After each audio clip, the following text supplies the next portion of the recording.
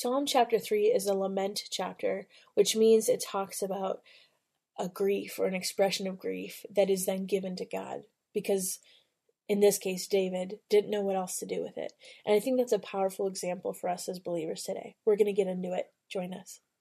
Hey friends, welcome to the Hearing Jesus podcast. Do you sometimes doubt if you're truly hearing God's voice or if it's really your own? And how do you know the difference? Do you ever struggle to feel confident in your relationship with God and what He says in His Word?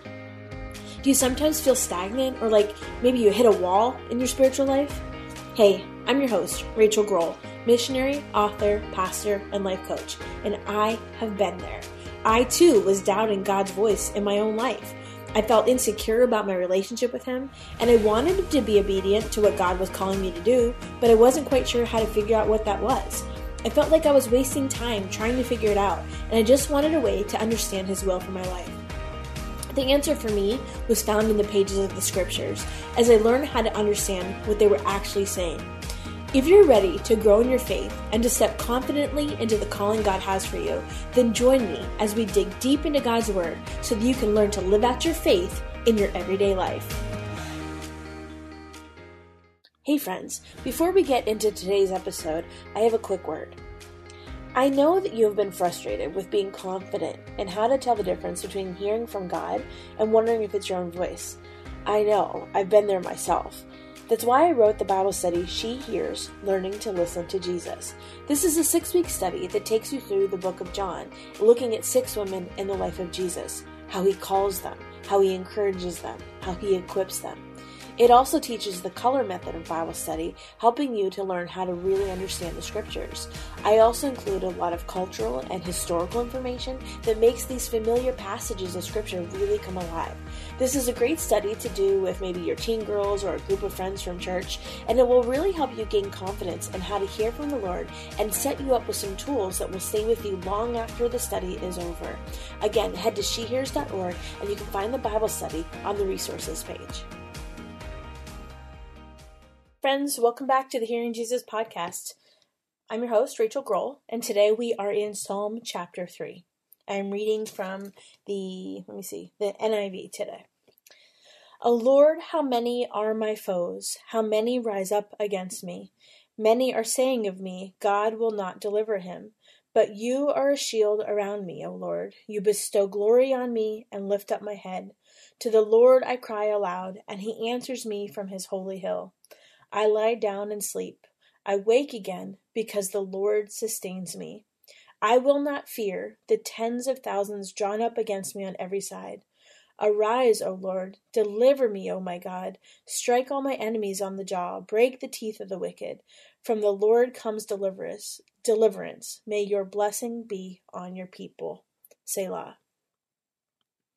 So today we are looking at Psalm chapter 3, and this is a psalm that was written by David, and he wrote it when he was fleeing from his son Absalom. And if you don't know that story, I would encourage you to go back and read it. You can find that in 2 Samuel, I believe it's chapter 15, and it'll give you a little bit of context about some of the emotions that David was feeling at the time. There are different kinds of psalms, and we said that at the onset that different psalms are representing different human emotions, and this would be a psalm that would be representative of the lament category. And so by lament, I mean basically expressing grief or maybe regret or trouble. And really lament means taking that emotion and offering it to God. It's different than just complaining. It's really kind of getting to this place where you're like, God, I don't know what to do with this, so I'm handing it over to you. Almost a third of the Psalms fit into this category. And I think sometimes, I said this before, I'm going to say it again, I think sometimes it's important to remember that the scriptures are filled with opportunities and examples for us to understand how to go to God in our heartbreak, in our grief, in our sorrow, in our regret. And sometimes we think that we have to have it all together and all figured out because we want to hide some of those emotions from God. Instead, I want to challenge you to go to God with those things, because that's how we heal from them. That's how we go through them. That's how we grow through them, is taking them to God. So verse 1 and 2 is really a description of the trouble, or it could be descriptive of suffering or maybe some injustice. And then we see an expression of trust in God in verses 3 through 6. So I want to read it for you. O Lord, how many are my foes? How many rise up against me? Many are saying of me, God will not deliver him. So that is basically a description of the trouble that he's going through. And then an expression of trust in God is verse 3. But you are a shield around me, O Lord. You bestow glory on me, and you lift up my head. And actually, let's keep going. To the Lord I cry out loud, and he answers me from his holy hill. It's basically expressing, okay, God, here is my trouble, but I trust you. I lie down and sleep, I wake again, because the Lord sustains me. I will not fear the tens of thousands drawn up against me on every side. So then what we see in verse 7 is really a plea for help. Arise, O Lord, deliver me, O my God. Strike all my enemies on the jaw, break the teeth of the wicked. And then in verse 8, we see an expression of praise, or this, you'll hear him called the Thanksgiving verse. From the Lord comes deliverance. May your blessing be on your people. I want to just say that the amounts of lament psalms that we see in Scripture is really, again, it's a sign that God wants his people to cry out to him for help. He wants to be in a place where he can step in and rescue you. He wants to be in a place where you can look back and see, okay, even in the midst of my sorrow or my heartache or my grief or my regret, God was there. At the end, that word Selah, you see that in a lot of the Psalms, especially the ones that are written by David. It occurs 71 times. And I think it happens a couple other times in Habakkuk maybe.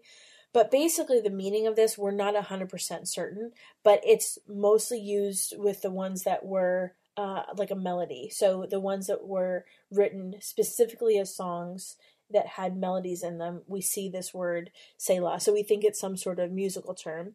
They think sometimes it might be a ceremonial term that might be indicating like a pause. So maybe they would do several of these psalms together, and the Selah would mean pause. It's in there. We will read it. We will say it's in there, but just to be clear, we don't 100% know for certain what it was. I want to bring your attention back to verse 3 for a minute. It says, but you are a shield around me, O Lord. You bestow glory on me, and you lift up my head. I want to bring that up because there was two basic types of shields used in this time frame. There was a large body length shield that it protected your entire body, but because it was so big and it was so heavy, you would sacrifice your mobility. Like it would protect you, but you really couldn't go far.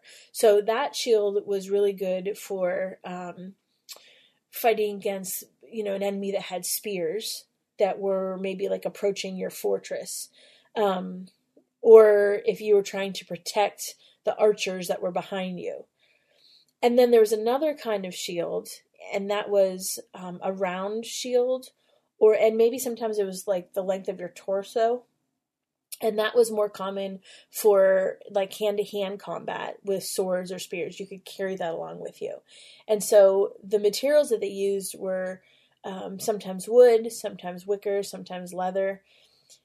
And body armor at that time frame was a little bit more difficult. It was harder to make, of course. It was more expensive. And the shield, because so many of them did not have body armor, the shield was really the typical means of defense. So when you were in combat, one of these two kinds of shields were typically what you would use. And so the imagery of the shield, it's really a military metaphor, and it is used to really assure the king of the deity's protection. And so when we talk about being shielded, we're talking about really, in military terms, literal protection. And that's kind of what we're seeing here. I think the parallels are really important to point out. So for believers, if we are following God's purpose,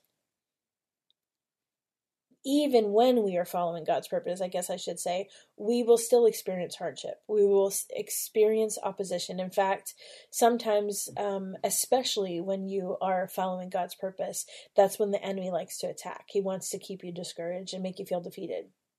But the encouragement here, especially with this shield imagery, is that you can call on God and have confidence that He's going to take action on your behalf and protect you. And so He's shielding you. That shield is referring to God's protection. And so we see that in Genesis chapter 15, where it talks about Abraham's shield. And we see it in Deuteronomy chapter 33, when it's talking about Israel's shield. God is our shield. And then also, it talks about, in verse 3, it talks about bestowing glory on my head, bestow glory on me and lift up my head. That bestowing of glory is really, it means honor, and kind of like the word talks about God helping us and encouraging us. So essentially what we're saying is that the people who are taking refuge in God, that are being shielded by God, they can take refuge in His presence. And so as we commit to living life under God's authority, we can also rest in this idea that God is going to shield us. And that really gives us the ability to work through and come out on the other side of some of these difficulties that we face, which are part of the human experience. Verse 5, I want to read. It says, I lie down and sleep. I wake again because the Lord sustains me. I think sometimes when we are in the middle of a mess, I don't know about you if you're like me, but I cannot sleep. I get to a place where I might be exhausted and tired, but there's no rest. I stew over things in my mind. I replay the way things could have gone. I think about what I should be doing or what I need to do. And it's really difficult to just have peace in that situation. That's where we need to go back to what we talked about in Psalm chapter 1. We need to meditate on God's law. And we need to meditate on the fact that He is our shield, that He is the one that is protecting us. And so if the protection is His responsibility, then we can just rest in that place of protection. And that's the place that we really find peace. That's the place that we can have security, and we can just finally get to a place where we are able to rest when we trust that God is watching over us. And there have been seasons of my life where I feel like I have been under immense attack. And because of that, whether it is in the physical, the spiritual, emotional, because of that, I have just felt like I myself had to work myself out of that situation. And instead, I think what David does a good job of showing us in this psalm, is that there's a place for rest even in the midst of that battle, whether it is regret or grief or sorrow, or, as David's talking about, all of his enemies are stacked against him. There's still a place of peace that we can find as believers because we trust God and we can trust Him fully in those moments. So given that insight, I'm going to read it again and then we're going to pray. O Lord, how many are my foes? How many rise up against me? Many are saying of me, God will not deliver him, but you are a shield around me. O Lord, you bestow glory on me and lift up my head. To the Lord I cry out loud, and He answers me from His holy hill. Selah. I lie down and sleep. I wake again because the Lord sustains me. I will not fear the tens of thousands drawn up against me on every side. Arise, O Lord, deliver me, O my God. Strike all my enemies on the jaw. Break the teeth of the wicked. From the Lord comes deliverance. May your blessing be on your people. Selah. Lord God, we thank you that despite what our circumstances may look like, despite that feeling we get in the pit of our stomach when we have messed up, the regret we have, or the grief that we have over a situation, Lord, God, I pray that you would be our shield, that we would sense your shield as a protective measure around us, God, that we would be able to cry out to you, Lord, in that moment, and also recognize that we can have peace because you are the one that is protecting us. God, I thank you that you are the deliverer, that we can rest in this place of knowing that you love us, you care for us, and that you are watching out for us. Lord, I pray that in those moments when we are tempted to maybe hide those things from you or withdraw from you, God, remind us through your Spirit that you long to intervene. God, we thank you for the testimony of your word and the way it continues to help us to hear your voice more clearly. Lord, I pray for my friends today that they would sense your presence with them throughout the day. In Jesus' name, amen. Hey friends, before you go, I just wanted to fill you in on something. I've gotten a lot of questions recently about what's next. People have gone through the She Hears Bible study and they kind of want to have some direction as far as what to do next. Don't worry, I will be writing more studies, but in the meantime, the goal of the She Hears Bible study was to not only help you to learn how to hear Jesus through the example of the 6 women in the study, but really for you to have a set of tools to use that you can apply to other passages of scripture. So what I have available for you on the resources page of my website is a couple different tools to help you do just that. And depending on your budget, there's lots of options. The first option is just a very simple ESV version Book of John Bible journal. And so what that is on one side, you have the scripture from the whole book of John. So on one side, you have the actual scripture verse by verse, and on the other side, you have places to take notes. And so that's a really easy place to continue doing the color method of study. And if you don't have the colors that we have designated in the study, those are available. I think they're just a couple bucks in the resources page as well. But you can continue to use that color method throughout, one chapter or a couple verses. It's a really easy way to do that. And they're small. You can kind of tuck it into your bag. The second resource is similar, except it's all 4 gospels like that. And so that one is done by Hosanna Revival, and they're just beautiful. I love them, just the aesthetic of them. They make me feel really special when I'm working in them. And so that's all 4 of the Gospels, and that's a little bit more expensive because you're getting the whole set. And then the third option, and there's 2 different price points depending on what you're looking for, is we have journaling Bibles. And so there's the hardcover that are beautifully painted, and then also the leather bound. And what I love about those is when you open them up inside, you will see space in the margins to continue to write. Some people just have a thing about writing in their Bibles. Not me. My Bibles are all marked up. But if you have a thing about writing in your Bibles, this could be a dedicated journaling Bible where you can do the color method and not worry about getting, your study Bible all messed up. And so I pray that those resources bless you. I started putting those in the shop after people started requesting them, and then I realized that I never really told you guys about them unless you private message me. So in case you're looking for what's next, what's more, this is a really good transition after you finish the She Hears Bible study. I pray that it blesses you. Have a good week, friends.